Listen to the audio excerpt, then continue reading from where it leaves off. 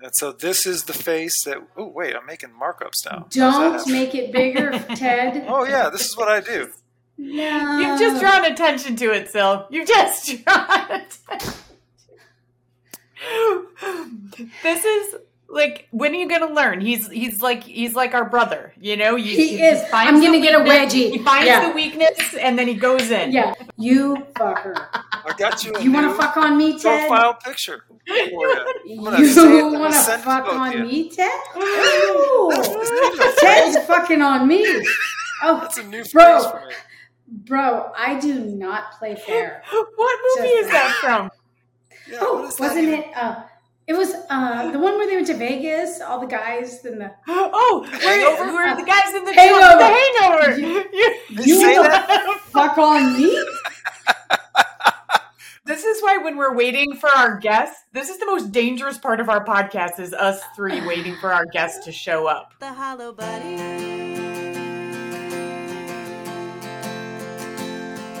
And we all feel hollow sometimes. All right, greetings and salutations. Welcome to the Hollow Bunny Leadership Podcast. I am Sylvia Moyer, and my co-host is the lovely, the effervescent Kristen Zeman. We are retired police chiefs. We are students of leadership. And the Hollow Bunny podcast, however, is not just for cops.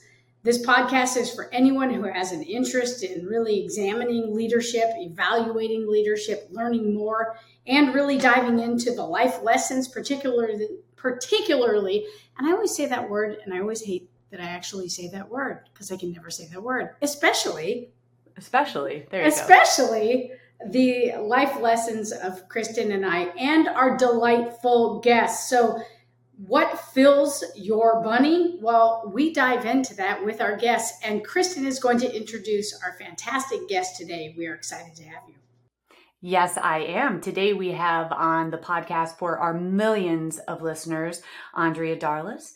She is an Emmy-nominated TV and radio reporter, born in Oak Lawn. Oh yeah, I'm going way back, Andrea. Born in Oak Lawn and raised in Orland Park. Darlas joined WGN in 1997 after 4 years at WJOL Joliet, 1340 AM, and the former WLLI in Joliet. She started in 2011 working part-time as a freelance reporter for WGN-Channel 9 in Chicago. And in addition to winning 2 Peter Lisagor, did I say his name right? Lisagor Awards? You absolutely did. For her radio and television work from the Chicago Headline Club, and 5 Silver Dome Awards. Dome Awards. My mind goes to a place there. Dome Awards for Best Newscast from the Illinois Broadcasters Association. Darlas was named Best Reporter by the IBA Silver Dome Awards in 2017. And then, in a kind of plot twist-ish, after more than 21 years as a multi-talented and award-winning news anchor, reporter, and program host at talk radio WGN 720, she started in 2019 as Senior Director of Constituent Engagement at her alma mater, the University of Illinois at Urbana-Champaign. Ooh, go Illini. She leads university's engagement and outreach efforts throughout the metropolitan area and serves as public affairs and media liaison. She's also added podcaster to her projects. And so she is a professional like we are, Sylvia, a professional podcaster. So it's through actually WLS 890 AM. It's called Show and Tell with Andrea Darlas. And it showcases Windy City attractions, including cultural experiences, plays, museums, and musicals. And, oh my gosh, you were inducted in 2019 into the WGN Radio Walk of Fame. Oh, I'm out of words. Welcome. I know. Andrea Darlas. And thank you so much for coming. Bye-bye now. Before we begin, I do want to, so the two of you have never met, but you are both friends of mine, but I want to share something with you because I really find that there are things in our lives that bring us together. And you guys both know what a big Dolly Parton fan I am. And both of you guys sent me this. I have 2 boxes of Dolly Parton cake mix, and each of you sent me these. This is this you. not kismet? Is this It's not like kismet. This is serendipitous, and all of those sexy words that you guys, I'm so happy that you guys are now meeting each other on our podcast, and I'm going to bake you a Dolly Parton cake. Well, That is out. Sylvia, great minds, because Kristen, I thought Sylvia we got you the coconut and the lemon, and we thought we were being so cool getting it at Dollywood, because that's where we were at the time. And I thought you got her the lemon, so I gave her the coconut. So I will give you your lemon. So like, I don't know what I got her. I know you're a professional cake maker. She is. I mean, so you have to use the box of Dolly. Listen, it's Dolly, so yeah, I will totally use it. I just love that so much, but I got such a kick out of that. You guys know me so well. It's just the best. So welcome to our little podcast. Don't be nervous because we have so many listeners. Probably Dolly Parton is listening, wouldn't you say? Probably. I would assume. Why wouldn't That's she clear. be? I mean, she's got to take a break from filming her Christmas special. Yeah. To watch the Hollow Bunny. She needs a break. Yeah. So Andrea, thanks for coming on the show. We're trying to really get a vast array of people. And I love the idea of having people from different professions, different industries. And of course, journalism, media goes hand in hand with, law enforcement and that transparency and accountability. And so, I'm a big fan of media, and I think that you guys are suffering at times through the same thing that law enforcement is, this, identity crisis, and, people really, put us all sort of in the same disparaging place at times, and a bit unfairly. But before we even get that, tell me, what exactly did you want to do and be when you were growing up? Was this what you've always wanted to do, or did it, take a turn for you? Well, first of all, thank you both for having me, because this is a lot of fun. Kristen, I have known you for a long time now. You're one of my dearest friends. Sylvia, I feel like I know you because Kristen always speaks so highly of you. But yeah, I always knew I wanted to be a reporter or a journalist. When I was in fourth grade, we took a tour, our school in Orland. We went to the Tribune Processing Center. It was called the Freedom Center at Chicago and Halstead. And that's in the old days where they had the printing presses. And I thought that was so cool and so neat. And I saw, there was like a mini newsroom there, and there was a man sitting in the corner kind of by himself at a desk, like the school desks that would lift up. And I said to the tour guide, what is he doing? And again, this is fourth grade. And they said, oh, well, he's one of the copy editors of the paper. He checks for, spelling and errors and, grammar mistakes, grammatical errors. And I thought, I'm good at spelling. And I had won the third grade spelling bee at Prairie School in Orland. So I thought, I'm going to be, get this, you guys, I'm going to be the copy editor, the copy editor of the Chicago Tribune. So I wrote an essay the next year in elementary school about how I was going to be the copy editor of the newspaper.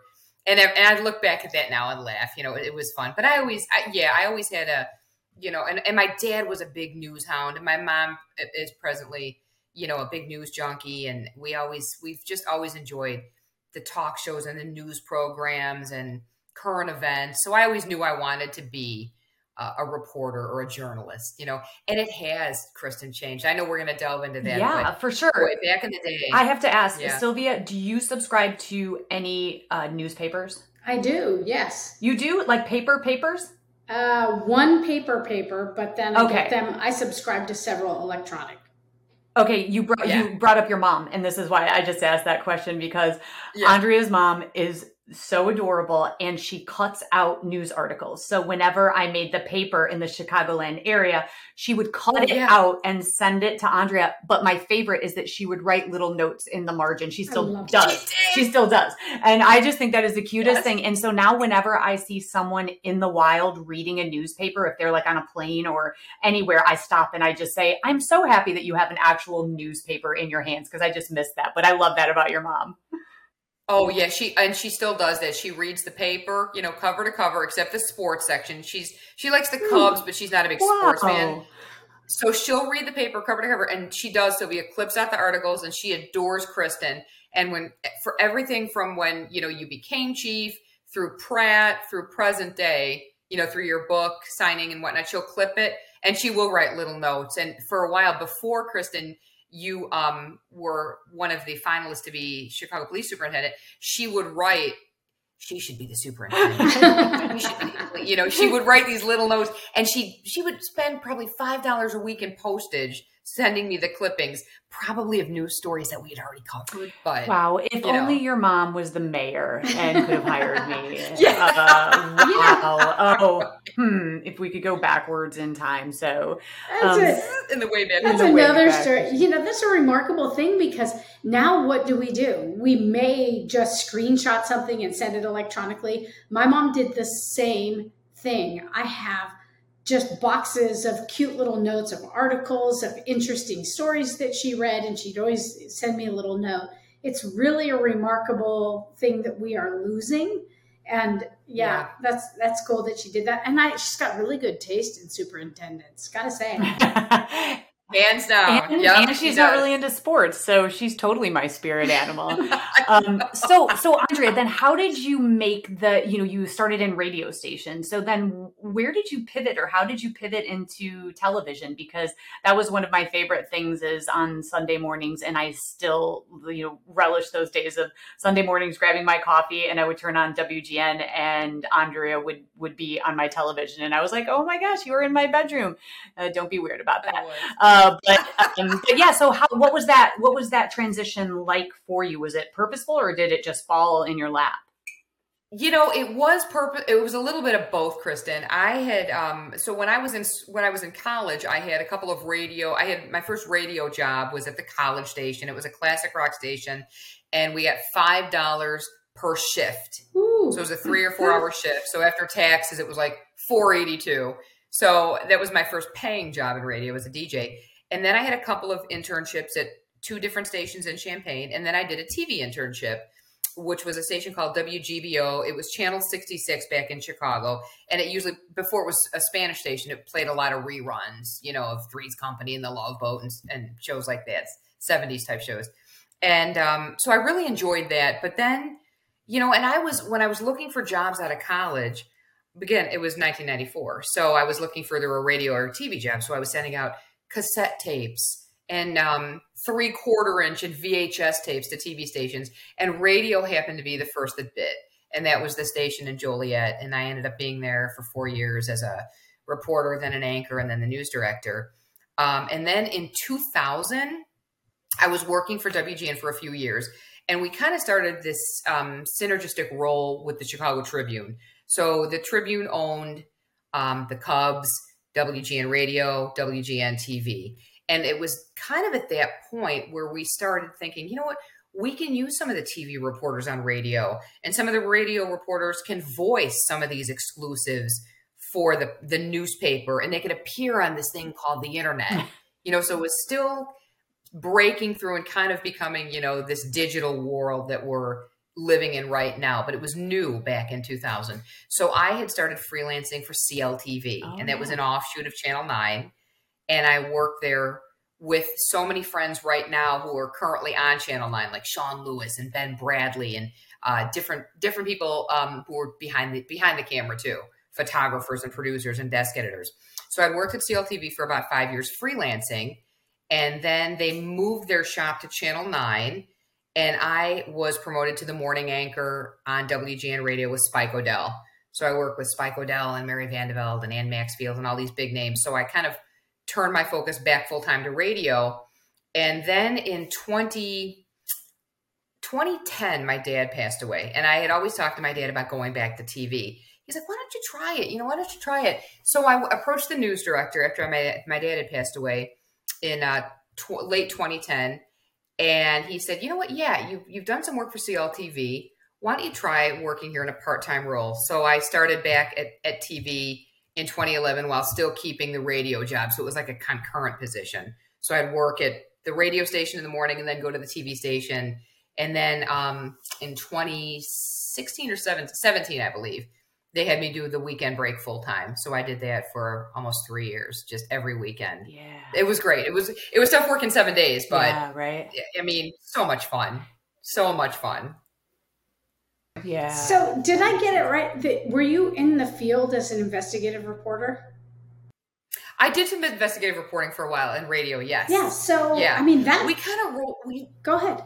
we wore so many different hats at that radio station. I mean, back when I started, so you would report, you would anchor, you'd write stories for the web, you would do series reporting. I mean, and I would always tell students that, the more you could do, the more valuable you could make yourself, the better off that you'll be in your career. Sure, and that field reporting is so unique. I'm sure Kristen had a similar experience. The stringers, the guys that were out on overnights, and I was a graveyard watch commander, and I established a relationship with them. Yeah.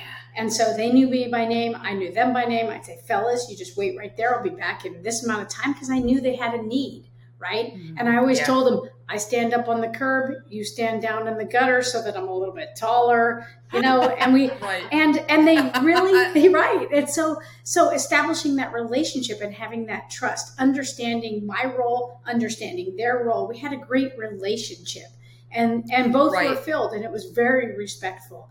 Did you find that hard to do, or was it just, it seems like it'd be natural for you. You're just, I'll tell you, and one of my first news directors, again, this is, and I'm so dating myself, but you know what, 1994, it was my first job out of college at this radio station in Joliet, and the news director, for 1 week, I shadowed him, and he was an old time, and I don't mean old in age, just an old time reporter, and really taught us, every morning you wake up at 4:00 and you go to the police department. So we had 3 stops every morning. Our first newscast was, I think, 5:30 in the morning. So by 4:00, you'd be at the Joliet Police Department, and you'd go through the reports, like the paper reports, and look for things. Mm-hmm. Then you talk to the watch commander. Then we'd go to the Will County Sheriff's Department. Hey, how's it going? Talk to the watch commander. That interaction, that face-to-face. I know nobody does this anymore, but that face-to-face. And then we go to the jail, the Will County Jail. Anybody booked overnight? Nope, all quiet. And you build those relationships and you build that rapport. I mean, and that's why, I still have a great relationship with the Will County State's Attorney, because I went every day for 4 years to that, to that county, those county offices, and you sat in the courtrooms, and you went back and you talked to the bailiffs. And I mean, there was just that boots on the ground, like hardcore reporting. And I think that is what's really lacking today in reporting. Yeah, that face-to-face relationship. And a lot of people are saying they feel like clickbait. In policing, it's like, okay, I just feel like clickbait. You're going to do some. Absolutely. Yeah. So go ahead, Kristen. No, I was going to say, I think you guys hit on something here that is so important. And the thing that I learned throughout my entire career in law enforcement was it's all about relationship building. And, and it's funny because there's such a parallel here in law enforcement as far as transparency and accountability to the public. And there was always people that had such an issue with reporters asking questions. And I never did, because number one, the truth always finds its way, no matter what, right? And so if you're just transparent from the beginning, and sometimes that means that you have to stand up in front of that microphone and say, to you guys who are asking the questions, this was not the very best of us. This was, we went wrong today. And, because you're going to find out anyway, but there was always so many people with the first thing I learned is, never say no comment. Just tell the truth. Say exactly what you can in that moment, because again, the truth will surface somewhere. It always does. The light is always shine, and so I've developed those relationships by saying, and there's sometimes where it's, listen, here's the investigation. We can't talk about it yet, but when we can, then that's where that relationship was built. And so when there were reporters that said, all right, I will wait, but it's just it's a give and take, and it's a choreographed dance, which is so interesting. I think you explained it, you hit the nail on the head. It is a choreographed dance, and I so feel for not being in the media full time anymore, and looking at just things through a different lens now. I feel as though the two groups who will always be blamed for something are the police and the media. Yep, absolutely. So it's either blame the police or blame the media. Mm-hmm. I'm watching a miniseries right now on Netflix, and it's the same kind of a thing. It's dark. It's the Jeffrey Dahmer, mm-hmm. The 10, mm-hmm. the docudrama right now. But at one point, the police are just being blamed for dropping the ball so many times on this particular case. Then in the next segment, well, it's the media's fault because the media portrayed it this way and they should have portrayed it this way and been more sensitive. So I literally just had this discussion the other day and I said, boy, the two professions that are just really, I don't want to say under fire, but under that microscopic lens are the media and the police right now, and I guess, I wish there could be more of a partnership between the police and the media, but I know the police sometimes see reporters and there are bad reporters, there's bad apples in every single profession.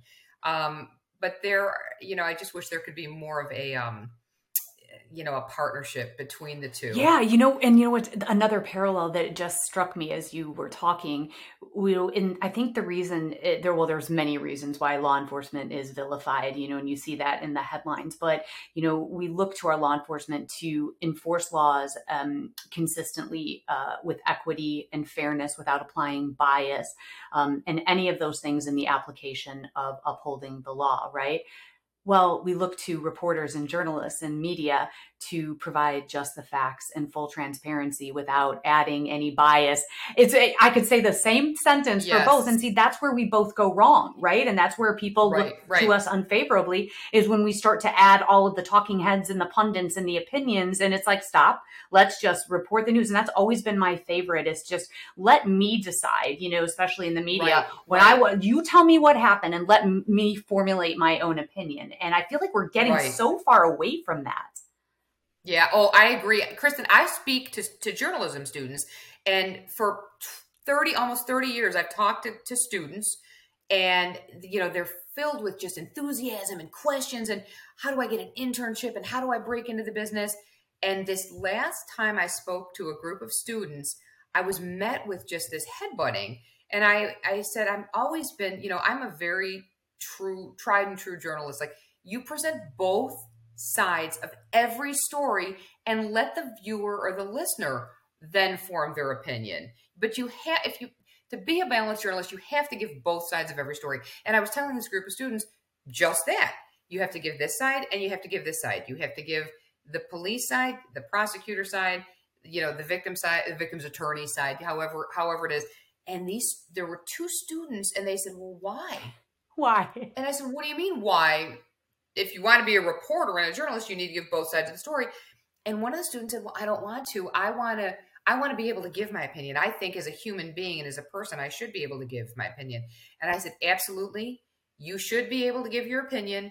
And that's why you should be a columnist. Exactly. Or an op-ed or have a podcast, write a blog. Exactly, Kristen, write a blog.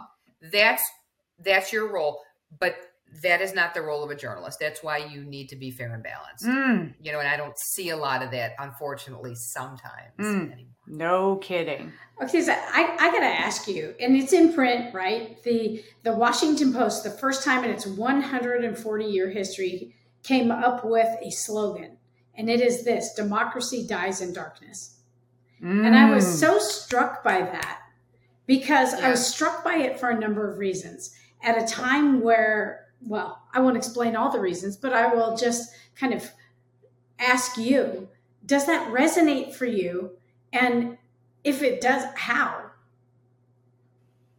Say the quote again. So, democracy dies in darkness. And it's the first time in the 140-year history of the Washington Post that they actually adopted a slogan. And it was after all of the condemnation of the media.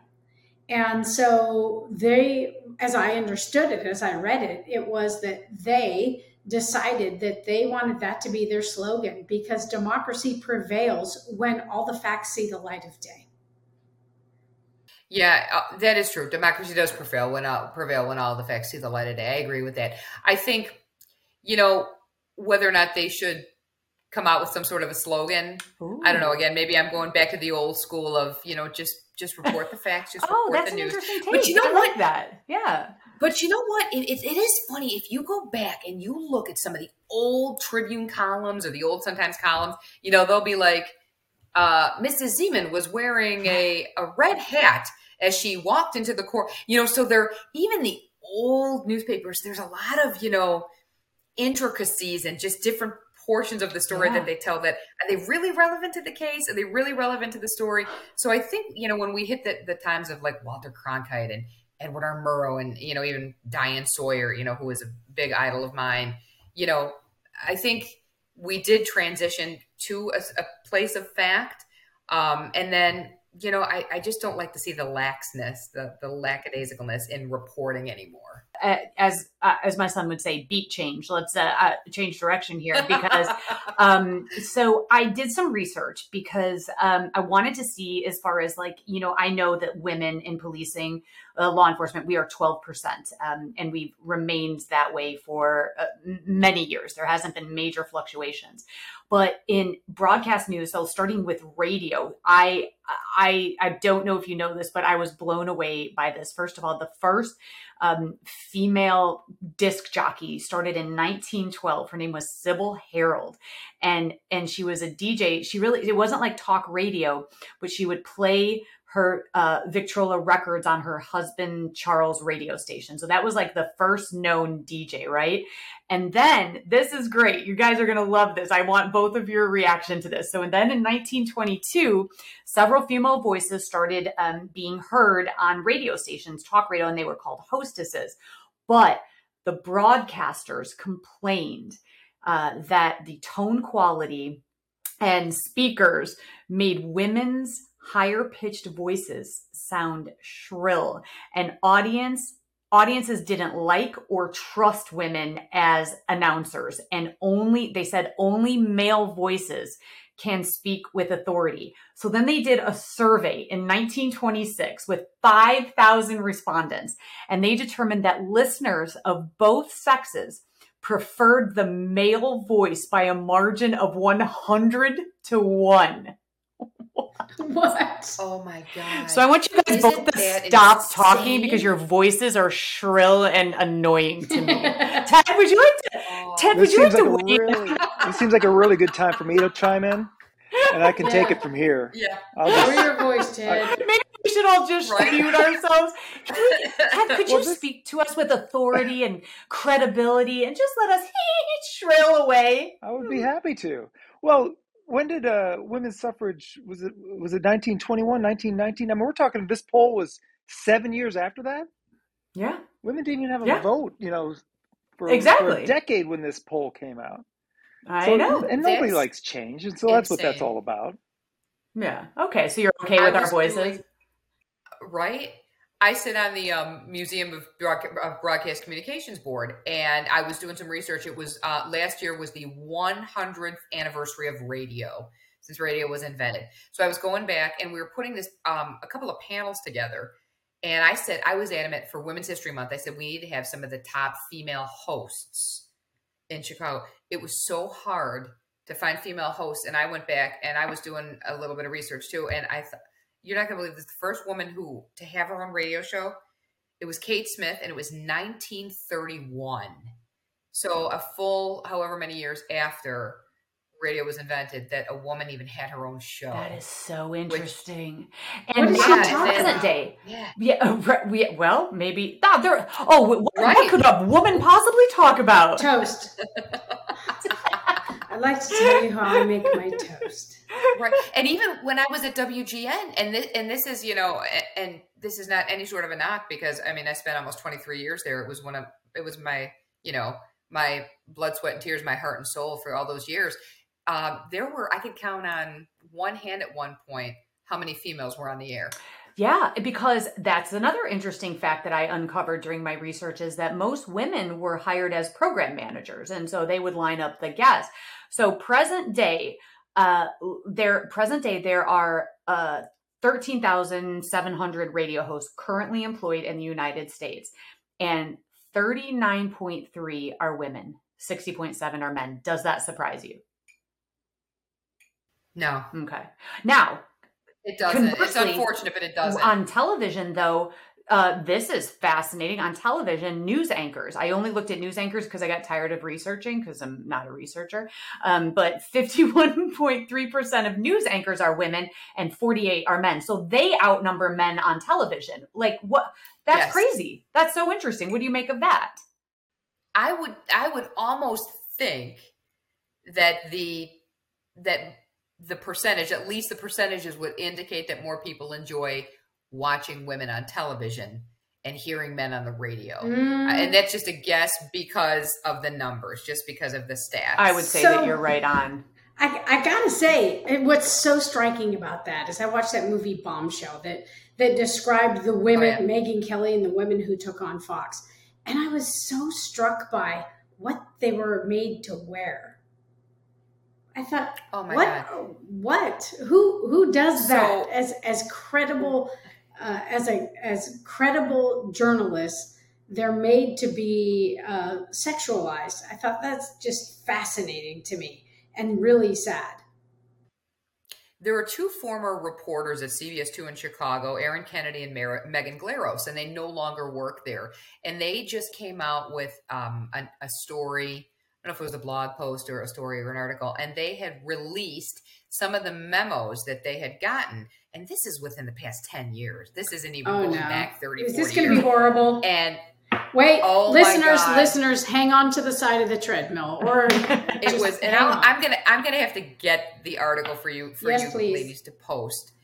But it was things like, you don't dress for your friends, you dress for air. And there was a list of things that they were not able to wear or were supposed to wear. Fascinating. Ted, has that happened to you where you've been told to wear a leopard skin? It is a chaps, neutral. right? You want to get the chaps in? Well, I was just going to let you fill in the blank there, but has that ever happened to you? What is it like for appearance for men? Well, Andrea and I could just hijack this conversation from here because, I've always thought about with men, it's a uniform, right? Suit top, suit pants, shirt and tie, boom, done. And I've always wondered, and I think we saw this in the 2016 election and the run-up in Hillary, and just what can a woman wear that is acceptable to everyone? The pantsuit wasn't acceptable to everyone, right? Because it's not feminine enough. And what is she supposed to be doing? Wearing dresses? Is she supposed to be wearing skirts? And for men, it's like, it's so easy. We just put on a suit and tie and we are done. And I've always felt bad for the females who've got to really think about, am I going to wear sleeveless on the air? Is that too much, or should I wear, and it's just not a question for men. Okay, I will say though, we're going on a totally other tangent, but it's fascinating to me. I have noticed, so since the inception of HGTV, and I've noticed that more men are taking their appearance a lot more seriously. And I'm this is a kind way. I'm not sure I'm weighing my words here, but a kind way of saying, like, there are people like that are, getting some stuff done, and, doing some little pinches and stuff, and I'm seeing more men that are saying, oh, heck yeah, I do that because I'm on camera and it's HD. And so, and women have told me that too, but is that something that's relatively new, or have men just really are just like, whatever, like, do you think about appearance in that way that we do? Because that's what I think is, if I get invited somewhere, my first thought is, what am I going to wear? How am I going to, yeah, I mean, it's just like, does your head automatically go there? Or is that just a luxury that it doesn't even live inside your head where you don't even think about that? I don't have to think about it. Oh, and that's infuriating. Yeah. And when men grow older in the TV industry, they become more distinguished and more trusted. Yeah. And women get shipped out the door, right? Not necessarily all the time. If you've established yourself, then you're going to be able to hang on there and have a career. You've got a name brand. But I mean, Andrea, you know exactly what I'm talking about here. Women can age out of this business. Men don't. And Absolutely. It might be changing. And that's still now, prevalent. Okay. Absolutely. I really think, I think you've hit 100%, Ted. I really do. I think, if anybody, it might not be said, outright, but I do think, I mean, unfortunately there is this, you do time out. And that's just evident in not getting hired for certain roles or prominent roles anymore. Yeah. We call it a shelf life in policing. It's like you got a little shelf life. And is it, that's a great question. Is that the same for women in policing? Or no? That's an interesting, we've never really discussed this. I mean, I haven't seen that. Some of the most prominent, well, maybe I have, but some of the most prominent women in law enforcement, are certainly retired. But, I look at, Kathy O'Toole, who's just as relevant today as she was when she was, the commissioner in chief. She was Boston, Seattle, but as far as a chief's job, but I would also say that about men too. I don't know that, that you'll get, a gentleman, coming in later years in the same way. I would say policing, and correct me if you've got a different idea about that, Sil, but I think that it's I really think that it's on par for both genders. What do you think? Yeah, I would say the age really doesn't seem to be a barrier. Physical fitness does seem to be a barrier, because I think folks want to see someone that could perform the functions of the job. We talk about it, and in reporting, those are long days. Media, it's long days, and you have to have an endurance. It's one of the things that is understated quite often in terms of a leadership necessity. You have to have endurance, and it's not only endurance physically, but it's emotionally and intellectually. And so that is really important. And having a physical fitness kind of standard, I think, is where you get some senses of judgment there. Totally. Okay, so beat change again. Okay, so now I just want to dish. So when you are on the air, because you are a magnificent interviewer, and I don't say that because you're my pal, my mate. When you get on a radio show with Andrea podcast or whatever it may be, or when she interviews, it is the most seamless thing, because as she's talking now, it's like, you just, this gift that you have, that you just engage in conversation. So I've never had to do that. It's been interesting. So being on this podcast is like trying to learn the finesse, and it's a lot harder than it looks. And that's why I tell people that Sil and I are just trying to suck at something new, because this is, interviewing people. So I've also noticed, and my question to you is this, is that there are some people that I think are so fascinating on paper. And then when I talk to them, I'm like, oh God, no, I can't invite them on the podcast. What do you vet? Do you know what I'm talking about? Is they can like be so accomplished, and yet if they're not interesting, or if they're monotone, if their inflections are flat, it's like almost even like a college professor. I don't care how smart you are if you've lost my attention. So do you vet people before they come on to determine, and let's just talk radio, because television is totally different, but do you vet them before they come on, even though they are a person, with, maybe prominent, with high competency, and then let's say they do come on and they're just so boring. Like, how do you pull that out? How do you pull out personality? That's a really good question. I've always loved interviewing, and I've always been the type of an interviewer that I will never, ever back a guest into a corner. Yeah. I always want, whether it's radio or TV, and I know you said just focus on radio, but especially with TV, all of my interviews, I always try to pride myself on making whoever it is feel comfortable, because it's not an everyday occurrence for somebody to be on camera. It's a little less intimidating being on the radio, because you can just sit in your pajamas or sit on your couch and do the interview. TV, you have to have the appearance and present well on camera and not shift. And so I've always just kind of wanted to make whoever I'm interviewing comfortable. And then beat change back to radio. So I don't vet, if I'm interviewing somebody, I find them interesting enough where I think I can pull it out of them. I think I can pull the best out of them, because it's interesting to me.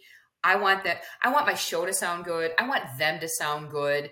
I want it to be win-win for everybody, and make them comfortable for their next interview, and then maybe have them back on any given day. So, I'll vet the people who are kind of long form, or maybe in a feature kind of a role. But if it's like a newsmaker, like an alder person, or, a senator or somebody like that who I was interviewing, they're going to have a little bit of shine. It's just my job to kind of polish it up, and I always try and ask questions that will be open-ended, where again, they can bring their best, bring their A game, and have them look good too. Because again, that's what people want to hear. That makes for good radio and good TV. That makes for a good interview. Yeah. When you bring the best out of someone. I don't think people understand what a skill that is, to draw that out of people, right, Sil? I mean, think about that. Is like what a skill that takes for you to, talk with someone who is not comfortable. This is not their forte. You do this all the time. You know how to fill in, all of the white space. But what a skill that is.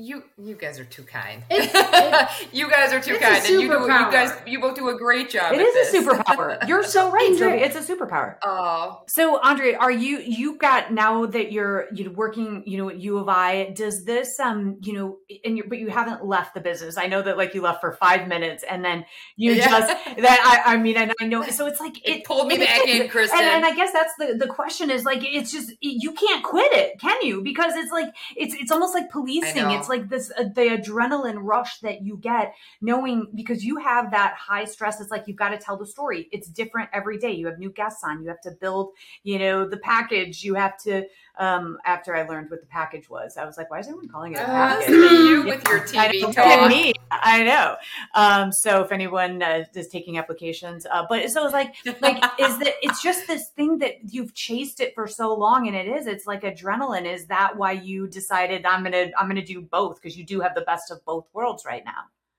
I do. I have the best of both worlds. So I left full time after, again, 23 years at WGN Radio. I had the opportunity to go back. And, this was right before COVID, right before George Floyd and all the riots that occurred in 2020. So, I mean, I left before all of this happened, and I had the opportunity to go back and work for my alma mater, the University of Illinois, Urbana-Champaign, for a former news director of mine. She was my very first news director in Champaign, and we had stayed in touch, and she's one of the best news directors, news writers, news anchors, news people that I had ever worked for. And she said, come work for me at the U of I. And this kind of goes back to your vetting question, Kristen. So now I work for the U of I in public affairs with a cool fancy title. And I'm responsible for putting the chancellor on the Chicago media stations and all of our experts, professors. And I will, speak to, because their role is mainly in the classroom and speaking. So I want to make sure before I put an expert on Chicago media, they're prepared and they're trained. So in that case, I'm kind of going back to your previous question. I will vet, and talk to them and make sure they're good to go. But as part of my role, I said to my boss, who gets it and has been so wonderful and so understanding, I said, I still wanted to keep a show that I did at WGN called Andrea and the Reporters and Andrea's Chicago. And I would just talk about different things going on in Chicago. And I would interview reporters from different stations, TV and radio, just about the business and our backstories. And it really was it was great. And then COVID hit, the riots hit, and everything really kind of changed. And everybody who I worked with at WGN was either gone, they were let go, or they quit. They went to different stations. They left the business. And many went to WLS radio, including the program director now, and a lot of friends, Steve Cochran, Pete McMurray, Kim Gordon, had just kind of shifted to that station. So I talked to my former program director who's now the current program director at WLS, and I said, what if we get a podcast going again and called it Show and Tell? And it's lighthearted and fun and talks about all the plays that are going on in the city and all the museums and different exhibits and festivals and immersive exhibits, you name it. If it's cultural, arts, entertainment, we feature it. And I interview just all different folks, 4 or 5 a week. Okay, for my pause. podcast, which is now, pause. which is now a show too. Okay, pause. So basically, I'm going to reiterate how this sounds to me, is that you get to go to all of these amazing musicals and you get to meet the actors and you get to interview them. All of this, they're celebs in my mind. And so like, if I had to do that, I would not be able to speak because I would just be starstruck at some of the people that you get to talk to. So what an amazing job that you get to do is, number one, is to uplift the arts and all of these amazing things happening in the city of Chicago. Talk to those people who are bringing this beautiful art and putting it out into the world. And that is your job. I mean, do you just That's stupid. Oh my God, I have the best job in the world.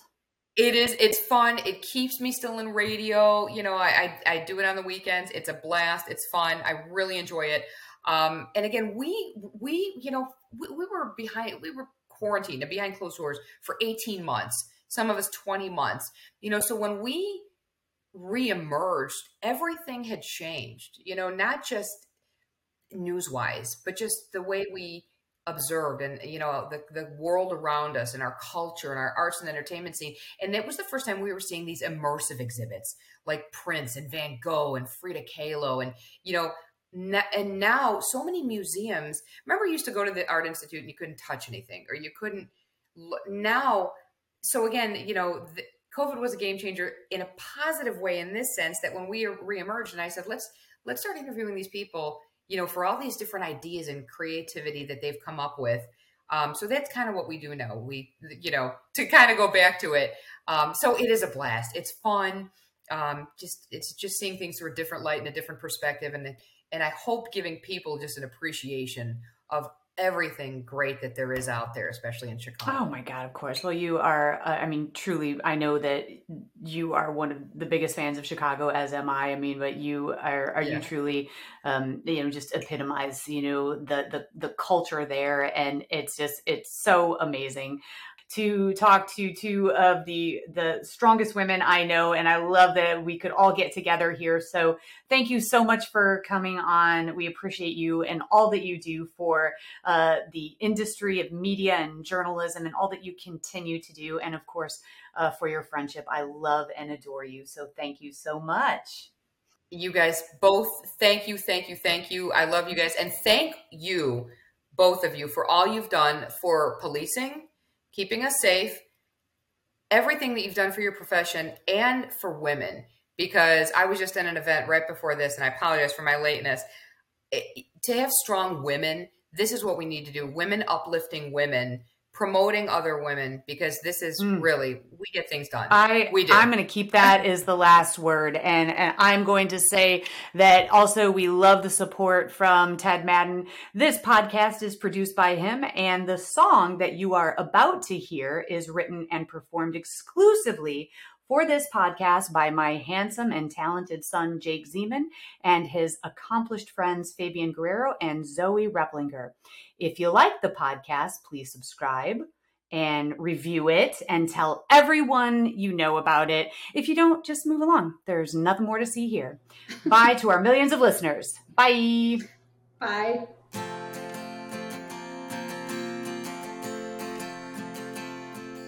When you look inside, what do you find? Are you content to fall behind? When you lose your way and you've lost your why, have courage and get ready to fight the hollow bunny.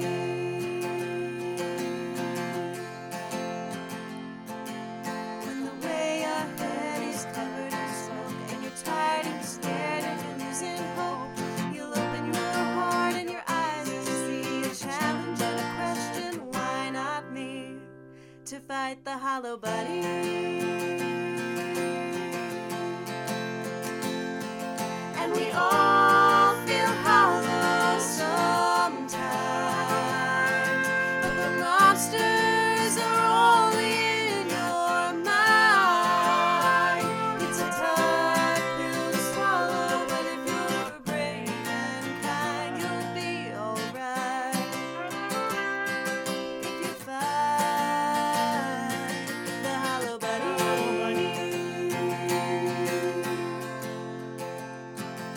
When the challenge ahead scares you to death, you tame the imposter inside instead. To change the world, you've got to start small. It takes a leader to say, I don't know it all, and I know I'm gonna fall, but I'll pick it up and come back stronger. Failing forward and moving onward, doing the hard thing and the right thing, forever fighting the hollow bunny.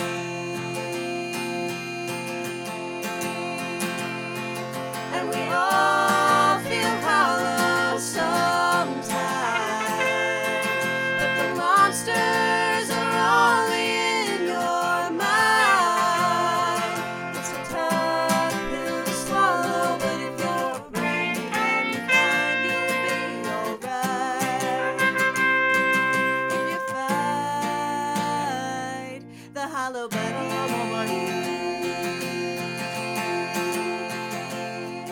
If you're tough on the outside but empty within, something's gonna crack, you've gotta start again. And we you're tough on the outside but empty within, something's gonna crack, you've gotta start again. The monsters are